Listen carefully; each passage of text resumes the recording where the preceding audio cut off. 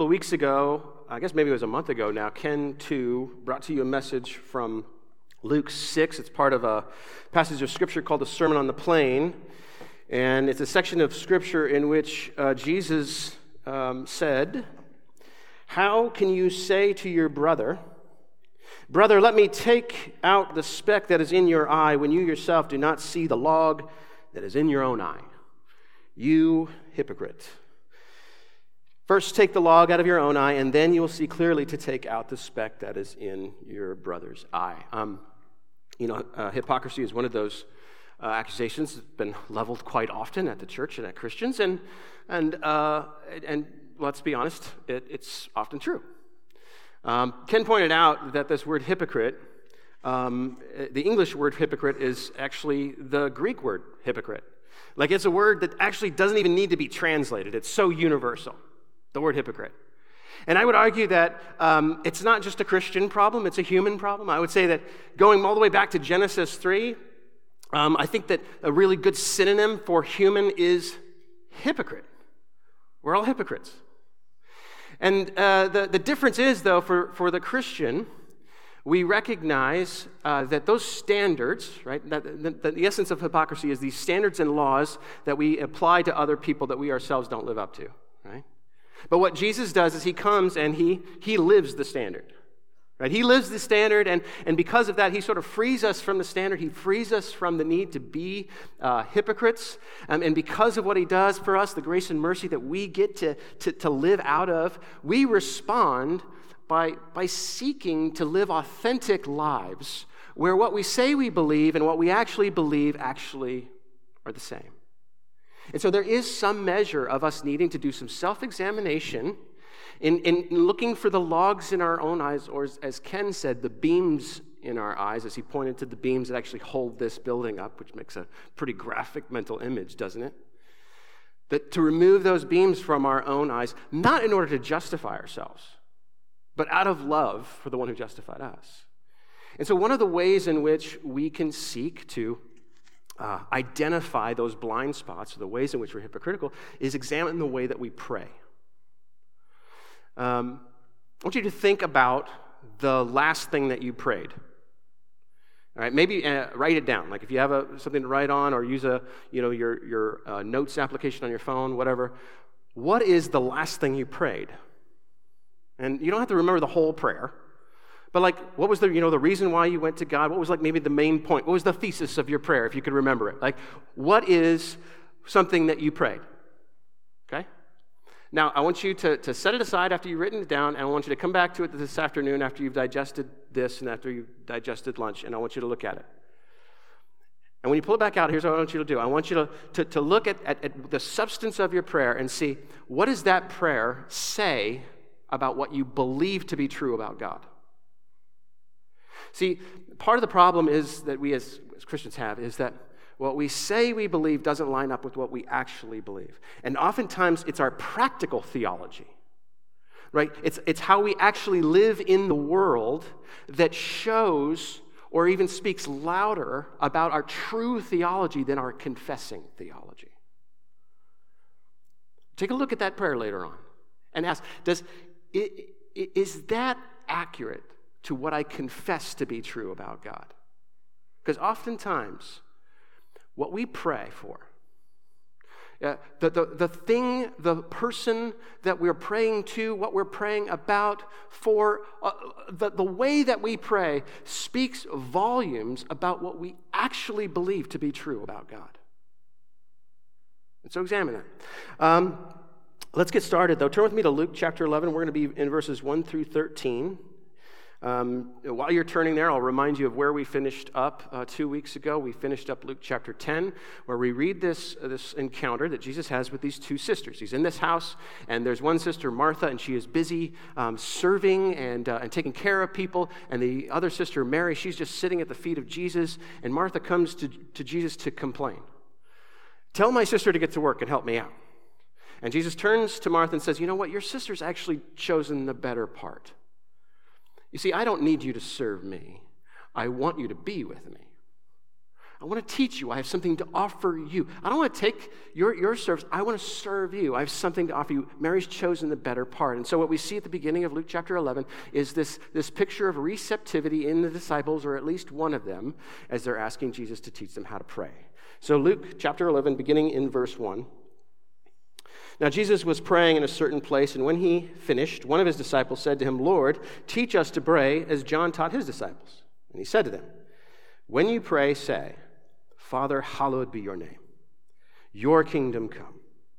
Give us each day our daily bread, and forgive us our sins, for we ourselves forgive everyone who is indebted to us. And lead us not into temptation. And he said to them, which of you has a friend who will go to him at midnight and say to him, Friend, lend me 3 loaves, for a friend of mine has arrived on a journey, and I have nothing to set before him. And he will answer from within, Do not bother me, the door is now shut, and my children are with me in bed. I cannot get up and give you anything. I tell you, though he will not get up and give him anything because he is his friend, yet because of his impudence, he will rise and give him whatever he needs. And I tell you, ask, and it will be given to you. Seek, and you will find. Knock, and it will be opened to you. For everyone who asks receives, and the one who seeks finds, and to the one who knocks it will be opened.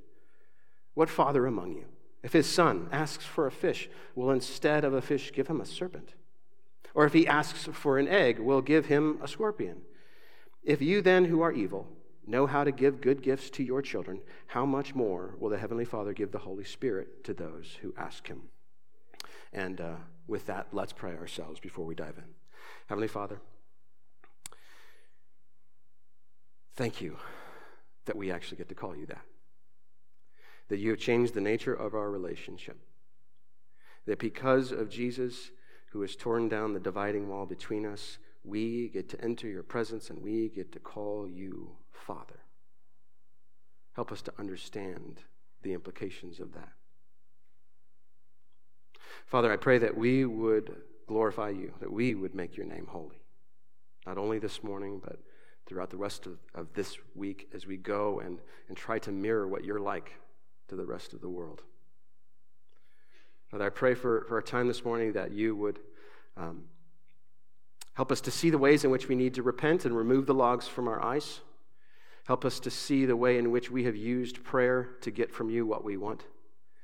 Help us to see prayer as a means of becoming formed like you. We give this time to you in the name of your Son, Jesus. Amen.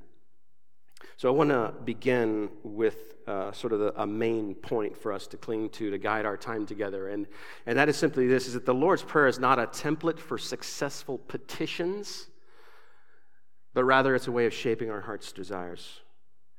The Lord's Prayer is not for us to see as some sort of magical incantation to manipulate God to get what we want from him. Instead, it is a way of forming our hearts and our desires to look like God's. It is about changing us more than it's about changing him. And so the plan this morning is we're going to walk through this prayer. And along the way, I'm going to stop and point out 10 things to you that the lover of God will begin to apply in the formation and shaping of their heart to look like God's. Remember, Luke is written to a man named Theophilus, the lover of God. If you are a lover of God, then this is for you. And so let's jump in, beginning in verse 1. Now, Jesus was praying. That's far enough. Let's stop there. Now, Jesus was praying. And don't let the simplicity of that pass you by. Jesus prayed, and he prayed often. The Son of God takes on flesh. He moves into our neighborhood for some 33 years, and he prays. He stays in connection to the Father and the Spirit. I mean, here is this community of love relationships, this Trinitarian being who, from eternity past, has always existed in relationship to one another. And so if Jesus prays, Jesus connects to the Father, why would we assume that we don't have to pray? One of the indictments that I've heard more than once regarding our church is that we are not really known as a people of prayer. Yeah, we pray. I just did it a little while ago. I'll do it at least one more time. In our house churches, we pray for each other and things like that, but we're not really known as a people who is submitted and continually about this persistent prayer, this submission to God the Father in dependence and need for Him. It's not what we're known for, and that's par for the course of being a church in America. But that's not an excuse. What would it take for us to pray and to conform our hearts to the way God would have us conform them? And so we need to recognize here that God prays. Jesus prays, and He prays often. And He prays to stay connected. Continues on, now Jesus was praying in a certain place, and when He finished, one of His disciples said to Him, "Lord, teach us to pray as John taught his disciples." We don't really know what John taught his disciples to pray. It's not really the point.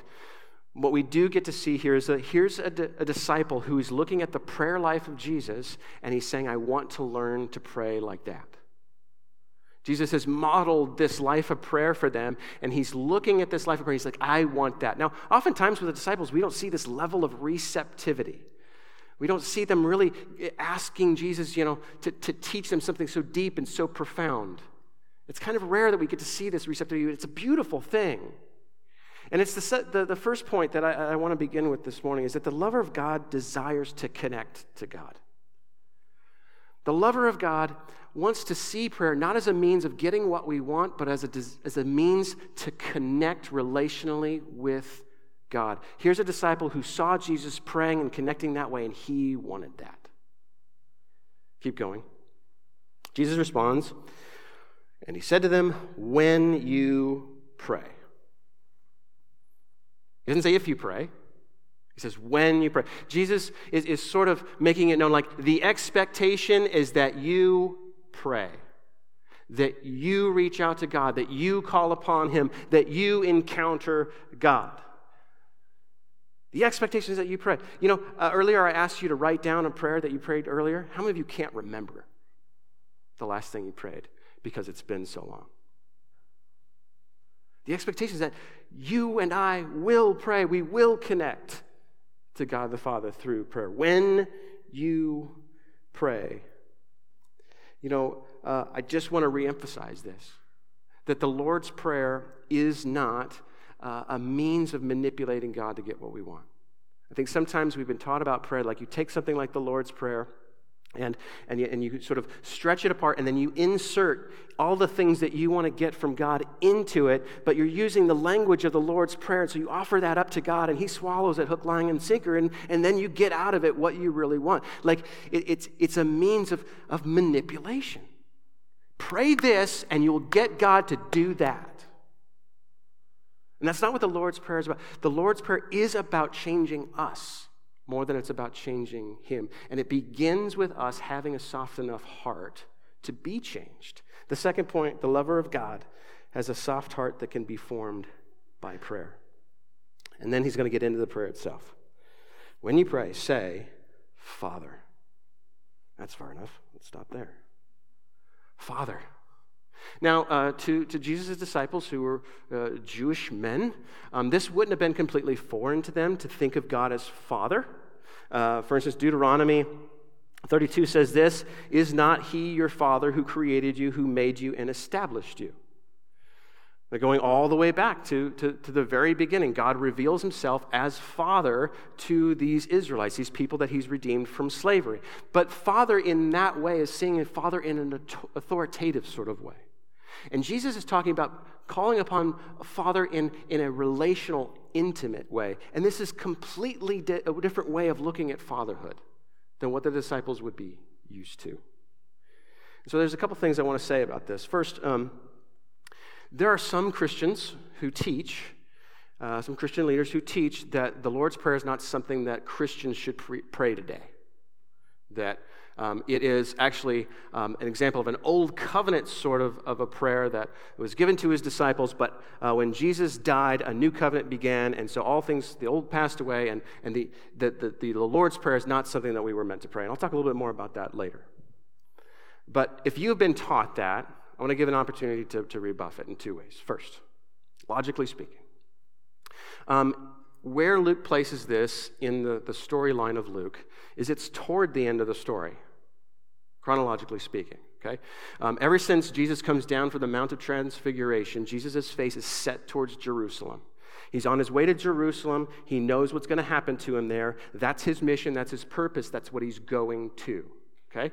And at the end of Luke chapter 10, he was at Martha and Mary's house. This is, another gospel tells us it's near Jerusalem. It's right outside. So Jesus is on the doorstep of finishing his mission. If he's not days away from death, maybe a couple of weeks away from death. Why would Jesus tell his disciples to begin to pray something that's going to be obsolete in a few days? The second thing is Jesus says, pray Father. Address God as Father. This is not old covenant types of language. What Jesus is saying is when you pray Father, I'm giving you a down payment on what's going to happen at my death. You see, at my death, I, who have lived the righteous life that you can't live, that has earned me the right to call him Father. I'm going to take that. I'm going to impute that to you. I'm going to exchange it with you. I'm going to take on your sin, and I'm going to pay the penalty. I'm going to pay the wrath of that. Sin that has separated you from God since Genesis 3 no longer will separate you. You get to walk into his presence, and you get to say to the God of the universe, Father, because of what I'm going to do for you. When he's instructing his disciples, pray Father, this is a down payment for what's about to happen. And this complete different relational shift that we get to have with God because of what Jesus does. Yes, we get to pray this prayer. It's not obsolete. Second thing I want to say about this. Fatherhood in our culture has been almost destroyed. The idea of it, the connotations of it, what people picture in their mind oftentimes of fatherhood is not what God intended. And so if you're here this morning and fatherhood for you is painful, fatherhood for you brings all sorts of things to mind that are negative. You've seen what your father has done. You've seen that, or maybe what he's not done because he was absent, because he was gone. Or because of what he's done, you've seen the type of man and the character that he has, and you, when you hear the word Father, and you're supposed to apply that to God, all of a sudden you remake God in the image of your earthly dad. And it's not the starting place. But you can't help it because of what fatherhood has come to mean to you because of what your earthly dad did. And see, I want to start with, and maybe this is where you need to start, is going to God the Father and saying, God, will you redeem fatherhood for me? Will you redeem father? I mean, and I've heard people say, well, if the word father, if that term doesn't, if it's too much pain for you, if it's too traumatic for you to call God or refer to God or think of God as a father, then don't. Think of him as something else. And I say, if you do that, you will miss a vital element of who God is and how he's revealed himself to you. There is something about a father-child relationship that it's irreplaceable by any other kind of relationship. God wants you to acknowledge him as Father, see him as Father, see all the work he's done throughout redemptive history, look at his identity, look at who he is, and address him as Father, because there's something about that relationship that is so profound and it's so necessary for you. And so go and ask God to redeem fatherhood for you. Ask him to change that for you so that you don't see him through the lens of your earthly dad. Point number 3, the love of God embraces a father-child relationship. Continues on, when you pray, say, Father, hallowed be your name. You know, though the nature of our relationship with God changes because of Jesus, God himself doesn't change. We need to understand that for us to be able to call God Father, it's Jesus because of his justification, it's his righteousness for us, that we're elevated up. It's not that God is demeaned down so that we can call him Father. And the truth of the matter is his name is holy. He is the great I am. He is the uncreated one. He is the Alpha and Omega. Like, his name matters. It matters. He says this, Leviticus 22, So you shall keep my commandments and do them. I am the Lord, and you shall not profane my holy name, that I may be sanctified among the people of Israel. I am the Lord who sanctifies you, who brought you out of the land of Egypt to be your God. I am the Lord. The way that he intended for his name to be honored and kept holy was that the people that he rescued, that he gave his name to, would live in obedience to a law which he gave them for their thriving, for their benefit. If they lived according to this law, it would benefit them. If they lived according to this law, then they would show the whole world what God was like. And his name would be kept holy. However, if they disobeyed that law, they would drag his name through the mud, and that's what they did. We talked about this a couple of weeks ago. God's standard, God's law, it's high. And we can't meet it. It's impossible. It's impossible. And the Israelites failed to meet that standard, and the result was that they demeaned the name of God. And so we get to the point, and almost at the end of the New Testament, or the Old Testament, where we read in Ezekiel, so I poured out my wrath upon them for the blood that they had shed in the land. I scattered them among the nations. In accordance with their ways and their deeds, I judged them. But when they came to the nations, they profaned my holy name. But I had concern for my holy name, which the house of Israel had profaned among the nations to which they came. The standard is high. It's impossible. We can't meet it. But the good news is God's mercy and his grace seen in Jesus is just as high. And so Jesus comes and he lives that righteous name, and he gives us that name so that we can reflect accurately to the world what God the Father is like. And it's not saying, hey, everybody, see how great God is? Not because of how great I am, but because of how great a salvation I've received. And God's name is holy, and it's lifted up, and it's glorified. You see, God's name matters, and it should matter to us. And so if we as Christians, if we would say, God's law doesn't matter, or God's opinion on this matter, it doesn't matter. God's instruction on what marriage is, or what gender is, or what the value of human life is based on, or any of these things, if we would demean those things, we profane the name of God because we take away the truth, or diminish or suppress the truth, as Paul would say. It's dragging God's name through the mud. God's name matters, and it should matter to us. Point number 4 is the lover of God wants to see the Father glorified. The prayer continues, Father, hallowed be your name, your kingdom come. The Lord's Prayer is an expression of a desire for a new reality. It's a recognition that this world is not the way it's supposed to be. It's a firm understanding that this world is not going to be the way it's supposed to be by human effort. We cannot look to one another to save this or redeem this or make this right. To pray the Lord's Prayer, your kingdom come, is to acknowledge that there is a better reality that we hope for. We hope for the kingdom of God. Luke begins this book by talking about two people named Simeon and Anna. And they meet Jesus as a child, and when they see Jesus, they're filled with ecstatic hope and joy because their whole lives have been about seeing the kingdom of God come. And here Jesus is, and he's the glimpse of what's coming, and they're so excited because they're seeing it, because they've longed for the kingdom of heaven. And I think if there's one of the biggest aspects of this prayer that we don't understand is longing for the kingdom of heaven. I think most of us, if we were to examine what we pray for, we would see it's not the kingdom of heaven. It's not your kingdom come, it's my kingdom come. A few weeks ago, we were camping in Maine, and Maine is one of the most beautiful places I've ever seen. Beautiful. We got back, and I go on Zillow, and I start looking for a cabin in the woods in Maine. I wasn't looking for a job in Maine, but I was looking for a cabin in the woods in Maine. I found an island that's about an acre big for $56,000. And I started to think about, how do I make that work? You can't build on it, so is there a way I could take my camper and airlift it on top of the island? Maybe take out a second mortgage on the house, Pick up a second job, something like that. How do I divert my time, my energy, and my resources in order to make this dream happen? What am I trying to do?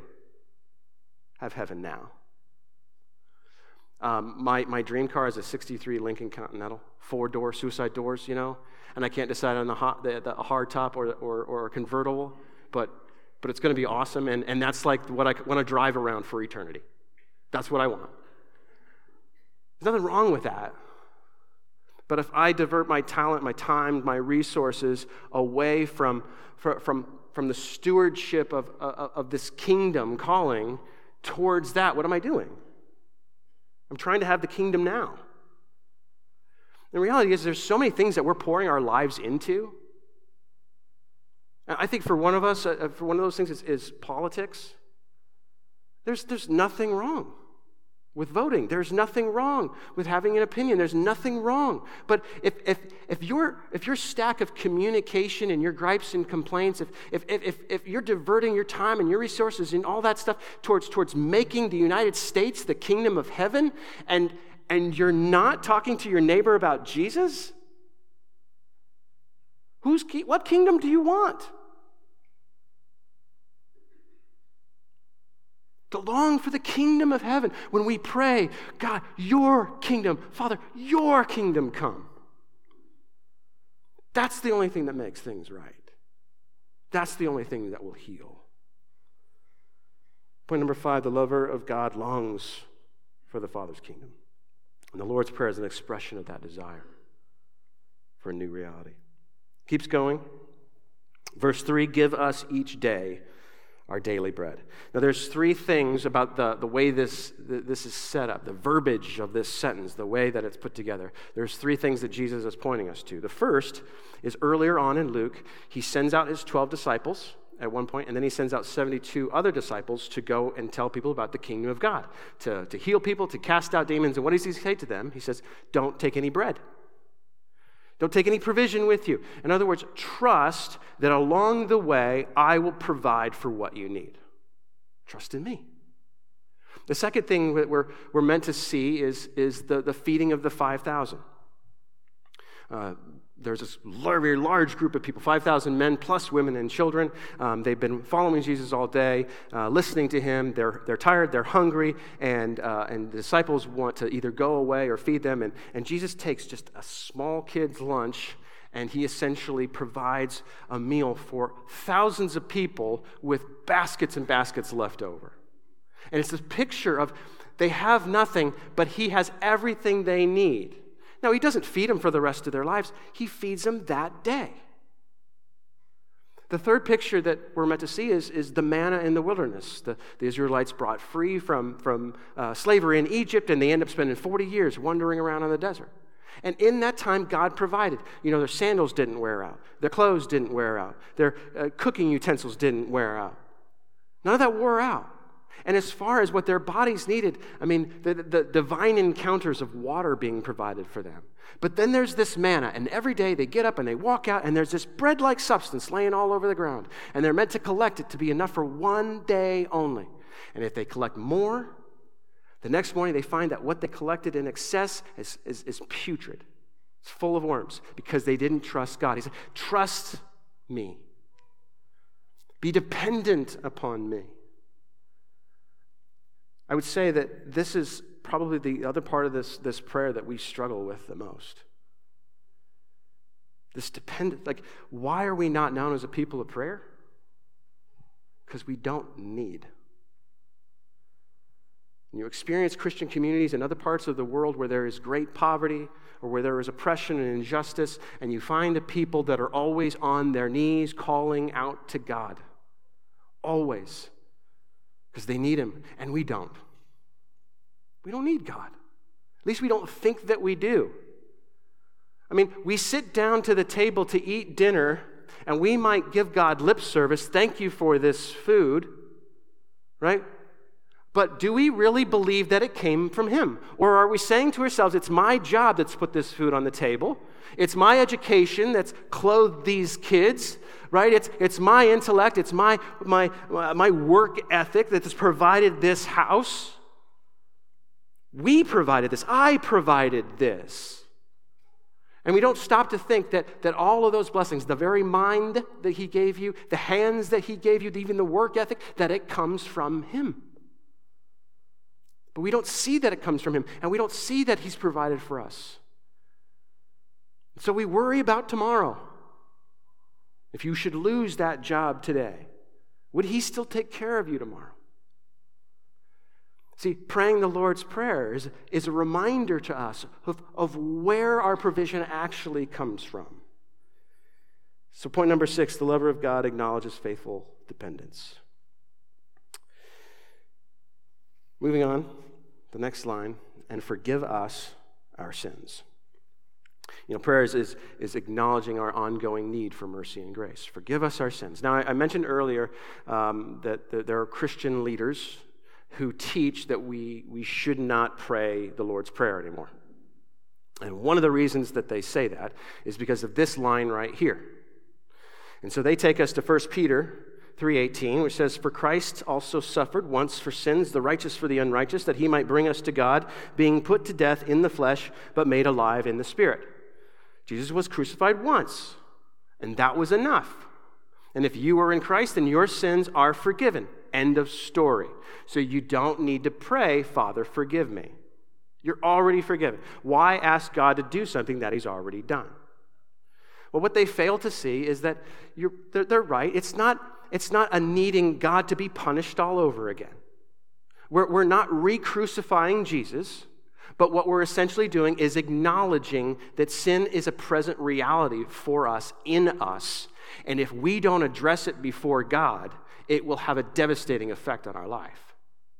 The truth is that what Jesus does for us at the cross is it removes the punishment of sin from our shoulders. Right? Because of what Jesus does, he takes the punishment for us. We're not going to be punished for our sins. Punishment we're free from it. Praise God, right? But through what Jesus does for us at the cross and the sending of his Spirit, he also gives us power over sin. We're not forced to sin. We don't have to sin. It's victory there. Praise God. But the reality is, on this side of heaven, on this side of the kingdom of God's fulfillment, this side of Jesus coming back, we still live in the presence of sin. There's still an enemy out there. There's still a world that goes after our desires and tells us lies, and there's still our flesh. Paul says this in Romans 6:12, "Let not sin therefore reign in your mortal body to make you obey its passion." He's writing to Christians with the understanding, yes, you've been freed from the punishment of sin. Yes, you've been freed from the power of sin. But the presence of sin is still a real thing, and you can give it control over you unless you acknowledge it before God. He goes on to say about this war of the flesh in Romans 7, "For I know that nothing good dwells in me, that is in my flesh. For I have the desire to do what is right, but not the ability to carry it out. For I do not do the good I want, but the evil I do not want is what I keep on doing." There's this recognition that our flesh is still at war with the Spirit of God within us over sin. And the flesh wins when we deny its existence. But to go to God the Father and say, "Forgive me for this sin," to name the sin, to agree with God that this is wrong, it's not re-crucifying Jesus. Rather, it's coming clean, and it's maintaining that father-child relationship in seeking after his own heart, rather than trying to give into that life of sin. The lover of God needs ongoing mercy. Point number 7.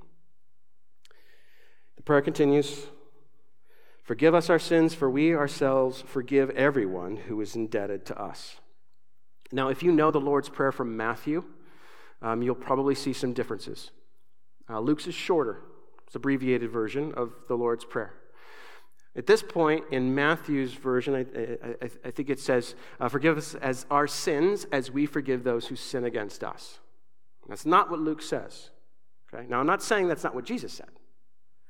But Luke is going to emphasize a point that Matthew doesn't emphasize because he's got a different audience. Matthew is writing to high-class religious Jewish people. Luke is writing to the poor and the powerless of Greek society. He's writing to slaves, orphans, widows, I mean, Jesus hangs out with women, allows children to sit on his lap. Like, the picture of Luke that Luke shows us is Jesus who cares about the poor and the powerless. So one of the issues contextually that Luke is dealing with is a common practice of indebtedness among neighbors, among people, material indebtedness. And so where it says, as we forgive those who are indebted to us, Luke is actually talking about material debt. He's not talking about sin. I want to clarify this. I'm not saying that Luke isn't saying we don't have to forgive. That's not what he's saying. But here's what he is saying. He's saying, you have been forgiven of sin, which is a great debt against God. So you forgive material indebtedness, which is a minor debt against you. In other words, the mercy that we've been experiencing because of God's mercy and grace is one we give to others. Point number 8, the lover of God extends mercy to others. Last line of the prayer, and lead us not into temptation. We need to see the prayer is an act of following God. Put the emphasis on lead us. Right? Now, the word temptation in Luke is always negative. Sometimes in the New Testament, we see the word temptation translated as trial.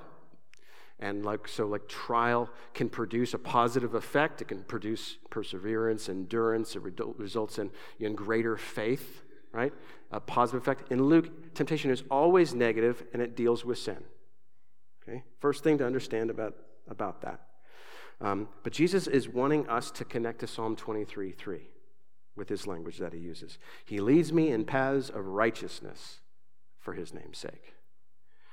The emphasis is on allowing the Father to lead us through life. Now, it is not saying that God may lead us to the edge of sin and push us off the cliff. It's not what it's saying. James 1:13, let no one say when he is tempted, I am being tempted by God, for God cannot be tempted with evil, and he himself tempts no one. It's not what's going on here. I think we often have this idea of sin is that like we're just walking down the road of life and there's a pit in front of us, but it's very well camouflaged and we can't see it. And all of a sudden we fall into it and we've committed adultery and we've got a porn habit and we're alcoholics and like we've fallen into great sin, but we never even saw it coming. It just happened. And that's not the reality of sin. The reality is that we do have an enemy, Satan, who wants to convince us to believe lies. And we do have a world around us that wants us to believe lies. But we also have a flesh that desires to believe the lies. So that when it comes to sin, oftentimes we're not falling in it, we're diving in it head first.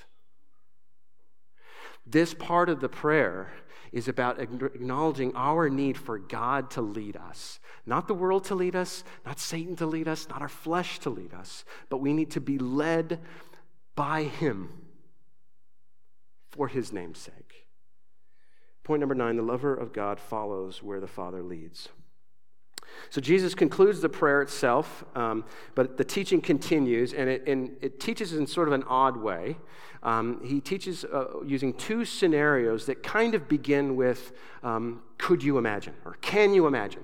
And he gives us like two crazy scenarios, at least to his audience, that the scenarios are crazy. I can't believe he would use that as an analogy, all right? Crazy scenarios. So verse 5, and he said to them, in other words, imagine this, okay?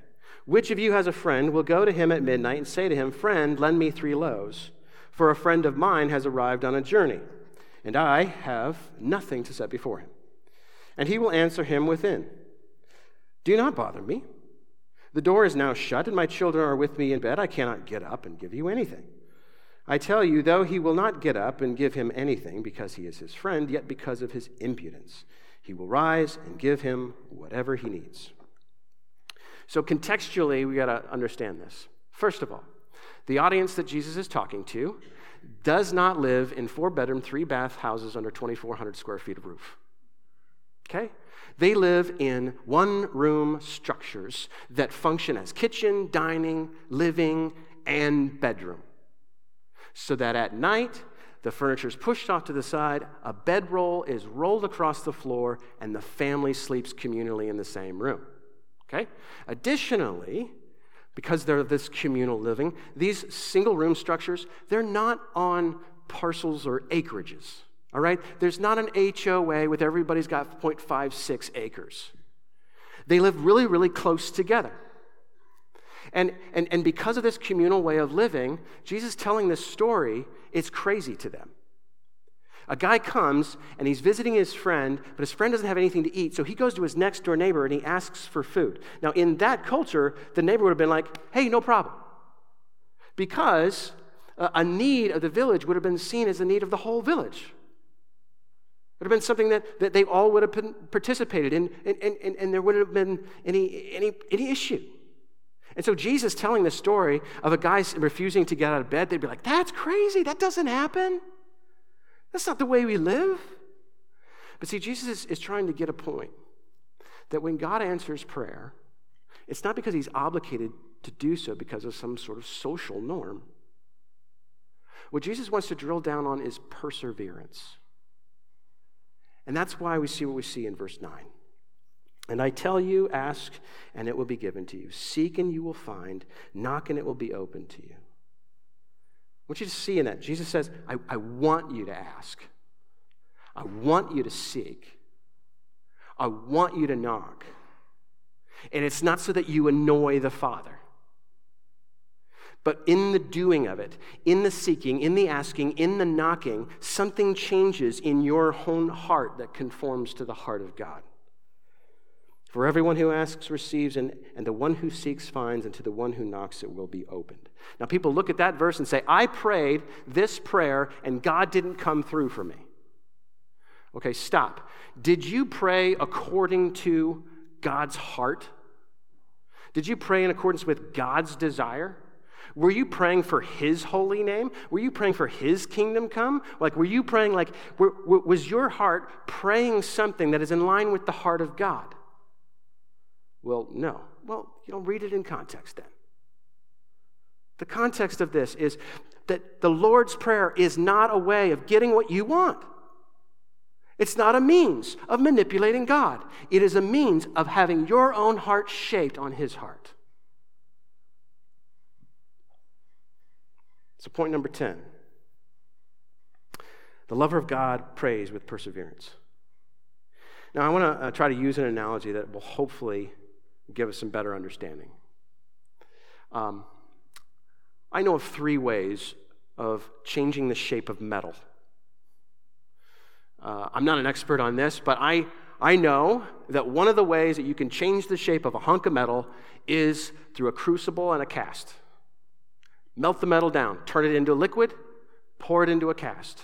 The cast cools, and what comes out, different object than what you had before. I think for a lot of us, this is our conversion experience. Before Christ, we are a hunk of junk. And we come to the realization that we're a hunk of junk and that we need help. And we turn to God for the grace and the mercy that we find in Jesus, and he melts us down. He completely changes. He melts us down and he pours us into a new mold, and out we come, a new creation. There's another way of shaping metal. It's through a stamp or a punch. And then what you do here is you take a sheet of metal that's heated up somewhat, and you place it over a mold. Now, the bottom of this mold is negative space. The top of the mold is positive space. In other words, when the 2 parts of the mold come together, they exactly line up. And what happens is with a bunch of pressure, hundreds or maybe thousands of pounds of pressure, in an instance, that metal caught between that punch, boom, gets slammed into the form. With such power and such intensity, it's over in an instant, slammed, and out comes this differently shaped piece of metal through the stamp and the punch. Now, I think that that's one of the tools God uses to sanctify us. I think we go through certain times in life and we encounter something very, very painful. We encounter tragedy, and one of 2 things happens to us. Either it rips us apart or it forms us into the image of God a little bit more. Now, I wish that was the normal way of sanctification. I think that's the special way of sanctification. I wish it was the normal way of sanctification. I wish I could go to God and say, God, get it over with. God, just in an instant, like lay me out, put me in that stamp, and form me so that from here on out, I don't think the way that I think, I don't talk the way that I talk, I don't act the way that I act, like that I look like you, Jesus. I wish I could just get it over with and just one moment be stamped out and the sanctification process be complete. You ever wish that? But that's not how it works. See, there's a third way of shaping metal, and that's by heating and hitting it with a hammer, and heating and hitting it with a hammer over and over and over and over again. And it's a very slow process. And you take that sheet of metal and you get it nice and hot, and then the person who's shaping that metal with different types of hammers bangs on it over and over. And when it starts to cool, it gets heated up again and then banged on, and heated up again and then banged on. That's sanctification. And it happens every day for the rest of our lives until we're confronted with Jesus and it's perfected and complete. You see, that's the Lord's Prayer. It's to take your heart out, softened enough, and laid on the form of this Lord's Prayer, and it's saying, Father, I know that you're good. When we say Father, it's implying a goodness. Father, may your name always be kept holy. You're the glorious God. May your kingdom come. Yours is the kingdom that matters. Give us this daily bread. Like, you are good, and you are a good dad who provides for me. Forgive me of my sin. I trust in your mercy and grace. I'm not going to fall out of your hand. You have me. And so I'll forgive other people their debts and that mercy and grace you gave me because you're generous. And like throughout this prayer, it's us over and over for the rest of our lives, working out that heart and pounding on that heart so it slowly conforms to the image of Jesus. The section closes with this, verse 11. What father among you, if his son asks for a fish, will instead of a fish give him a serpent? Or if he asks for an egg, will give him a scorpion? If you then, who are evil, know how to give good gifts to your children, how much more will the Heavenly Father give the Holy Spirit to those who ask him?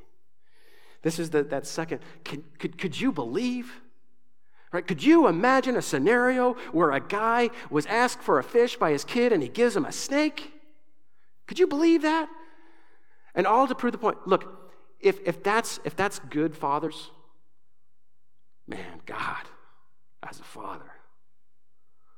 If that's the standard, man, God stands for what it looks like to be. See, he can meet your need. He knows what your needs are, and he has the power to meet those needs. And it's not just meeting your need to survive, it's meeting your need to thrive. And he can give you what you need most. And what is it that you need most? If you understand your situation, and here's your situation. This is where you stand in redemptive history. On this side of the cross, you have been freed from the punishment of sin. Praise God. Because of the Holy Spirit, you have the power over sin. Praise God. But this side of Jesus' return, we are still immersed in the presence of sin, and it's all around us. Do you know what we need? We need the presence of God in us. The Spirit of God taking up residence in us, the same power that raised Jesus from the dead in you and in me. That's what you and I need. More than anything, that's what we need. And that is what he generously gives. Paul says this in Romans 8. For you did not receive the spirit of slavery to fall back into fear, but you've received the spirit of adoption as sons, by whom we cry, Abba, Father.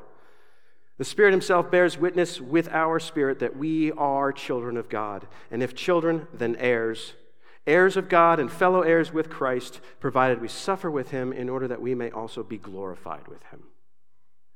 The suffering, that's the heating and the hammering. Heating and hammering. Heating and hammering.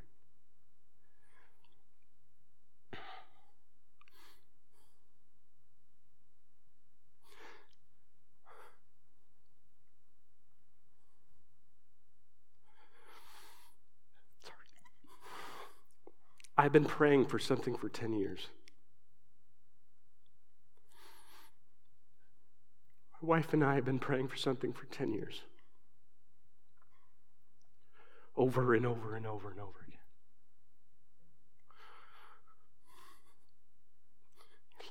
He hasn't given us what we've asked for. He hasn't come through. And I can't tell you why, and God will probably never tell me why. The question is in all the silence, apparently, what has changed? And the truth is, I've changed. My wife has changed. And it's been painful. And it's not that we have less faith. It's just, on a deep level, our hearts look different than they used to 10 years ago. I know there might be some of you who are saying, like, I keep praying and God He's not answering my prayer. And I think I'm praying according to His will. I think I'm praying the right words. I think I'm praying what I'm supposed to be praying. And He's not showing up. Could it be that the work He's doing in our hearts is what we need more than the answer to that prayer? I'll close with some application. I know I'm going long, I'm sorry, but I'm not sorry. I'll close with some application. I began this morning by talking about the fact that we are hypocrites, that we can look at our prayers and we can see the product of our theology. We can compare that to our confessing theology and see that it doesn't line up. So let's look at your prayers. Let's look at our prayers. Do you pray? Do you pray? Would you look at your prayer life and you say, you know what? I pray occasionally, and generally what I pray for is, for that parking space to open up, or if something really bad happens, I pray for, God to take care of that. But if I'm going to be completely honest with myself, I don't really pray in order to be with God. I pray in order to receive from God, but I don't really pray in order to be and connect with God. I want you to follow that down and look at your base theology. Your identity is found in self-reliance and independence. You don't pray because you don't need Him. You don't need Him. And either it's because you think you've got it all made or all put together, or you don't think that He can handle it. And you follow that down even further and you examine what you believe God has done for you. And whatever He's has done in the universe, it hasn't been good enough or great enough to command your attention and say, I need. And at the base of your theology, what you have is a God who is not great. You have a small God. You have a small God, and you prove it because you won't ask Him for anything. On some level, you may say with your mouth, God is great. And you may raise your hands in worship on it, God is great. But your prayer life shows you don't think God has the power to do anything other than get you out of hell. Examine your prayer life. And if you would say, God, I pray, how could you love me? What a wretch I am. Your prayer life is full of just self-loathing, like, God, I'm nothing. The flip side of the coin, you might be praying, God, do you see how awesome I did today? You see how I loved that person? You see how I took care of that person? You see, it's either pride or it's self-loathing that comes out in your prayer, and what that reflects about your identity is that you need to prove yourself. You need to accomplish, like you need to justify yourself, because whatever Jesus did for you, it wasn't enough. The cross of Jesus Christ, hey, it may have gone 90 yards, but you have to go the last 10 yards on your own. You have to prove yourself. And if you prove yourself and you justify yourself, then it leads to pride. However, if you fail and you fall flat on your face, it leads to self-contempt. And at base, what do you have? What kind of God do you have? Not a gracious one. You have an ungracious God who's powerless to make up for what you lack, either by will or by design. If you pray, God, give me that job, give me that car, give me that house, give me. There's this insatiable need. Or a different way that this looks is, God, I've blown it again. I blew the diet. I'm hungover. I've racked up a bunch of credit card debt. I've blown it. Forgive me. All the while knowing you're going to pray the same thing tomorrow if you pray. What does it say about your identity?